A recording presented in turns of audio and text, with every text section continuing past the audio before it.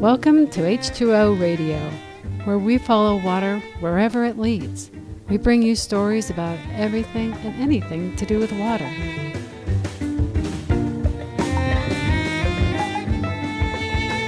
On today's show, the promise of drip irrigation to feed the world and alleviate water scarcity. And here's your host, Jamie Sedler.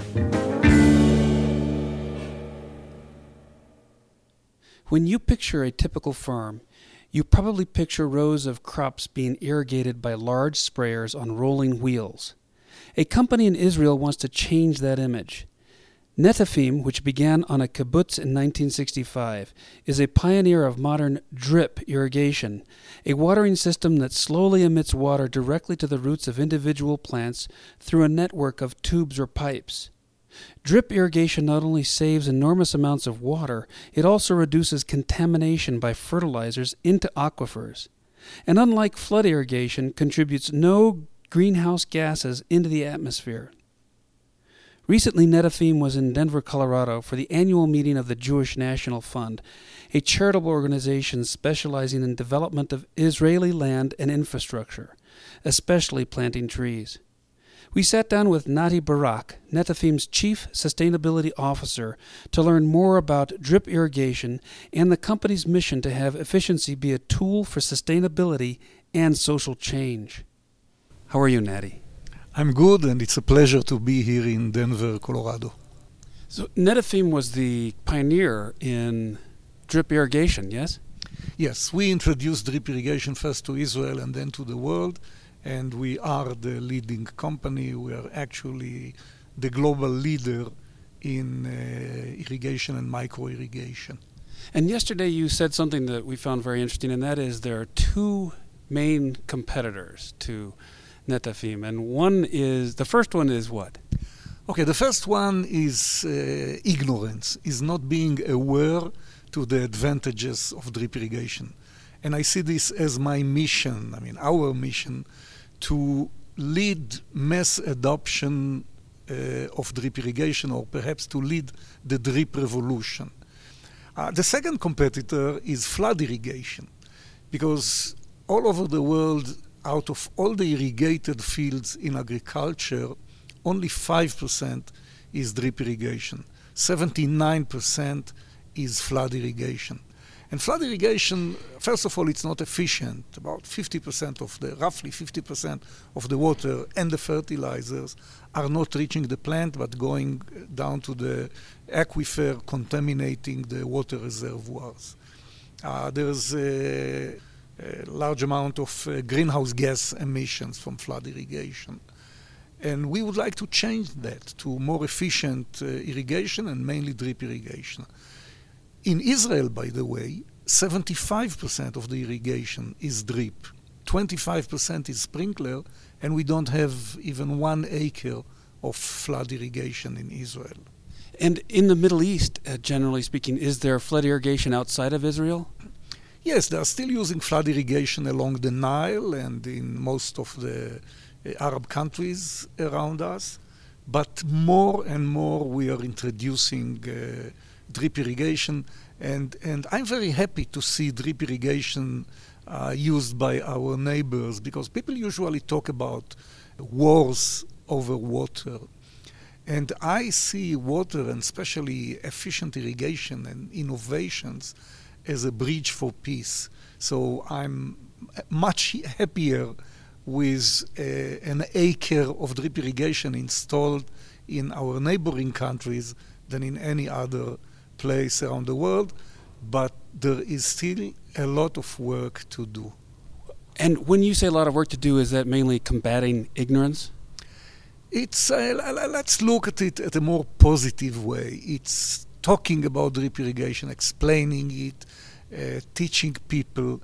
The most pressing challenges of the world are, number one, I think, food security. Number two, water scarcity. And then arable land, which is not available, certainly not in the developed world and not much in the developing world. And then energy problems. And then you add to it all kind of social problems, gender issues, HIV, poverty, and so on.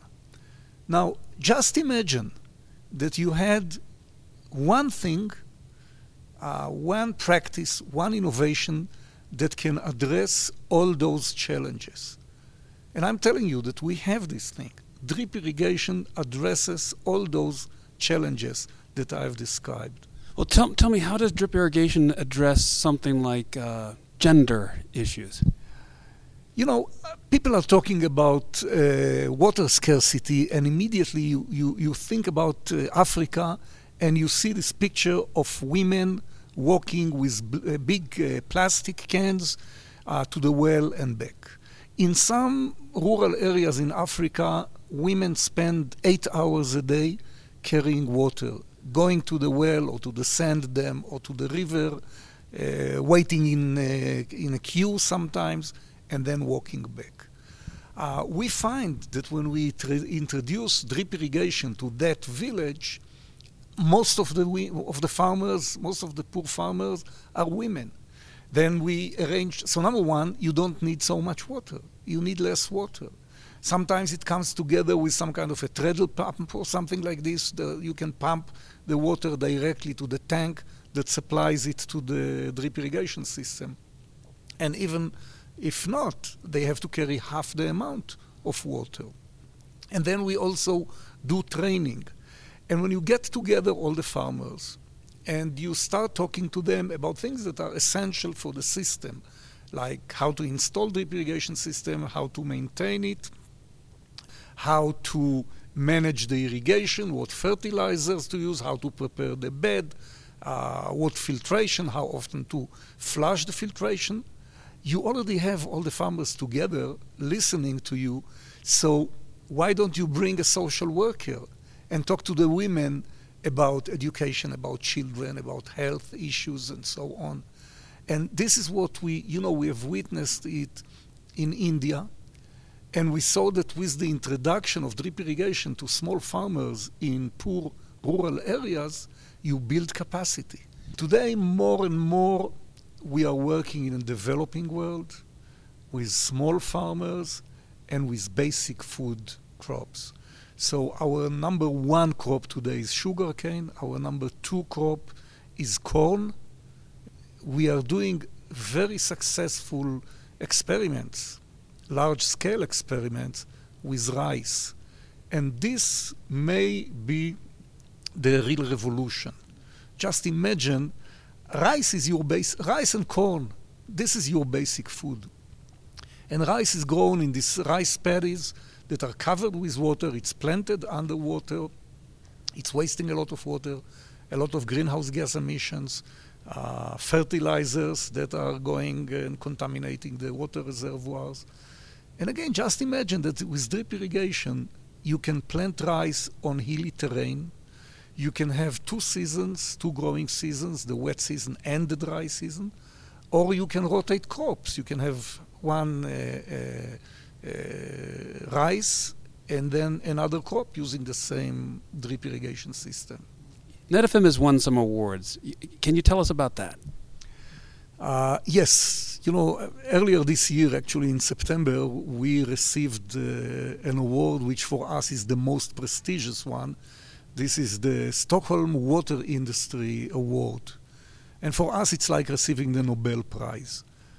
They mentioned Netafim's contribution to food security, and basically they even said grow more with less, which is our slogan. But there are other things. Israel is not very popular, unfortunately, in one of the UN institutions, which is the High Commission on Human Rights. And I was invited personally to several of their meetings because the United Nations has declared access to water as a basic human right. And they realized that Netafim and our contribution is actually helping people to have more water. Because you see, 70% of the available water in the world is used in agriculture, and only 10% goes for domestic use, drinking and sanitation. So if you save only 15% out of the 70%, you can more than double the available water for personal use, for water and sanitation. Yesterday you said something that was really impressive to us, and that is the amount of water it takes to make a pair of jeans, of Levi jeans. Yeah, this is amazing, and I often use this example. You know, we have something that we call, it's not us, it's everywhere, water footprint of a product. And this is the amount of water that is used in the life cycle of a certain product. Well, a pair of blue jeans is consuming 4,100 liters of water. It's 4.1 tons of water for one pair of jeans. And 40% is in laundry. 10% is in direct manufacturing process. And 50% is used in growing cotton. Cotton is a very thirsty plant. And this, the amount of water that we can save just by changing growing cotton, irrigating cotton from flood to drip irrigation is going to be tremendous.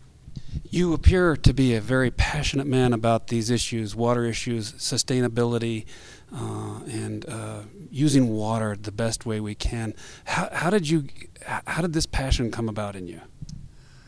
I think that Netafim is a beautiful company. You know, I often say we are doing well by doing good. And we are doing that by doing good to the world, really. I said earlier that we received this very prestigious award. I'm very proud. I'm not ashamed to say. I'm very, very proud. And it's a beautiful company. It's a mission for a better world. Nati Barak of Netafim, this has been extremely enjoyable talking to you and very informative, and thank you very much. Thank you. It's my pleasure, and help us carry the word and promote drip irrigation. Thank you.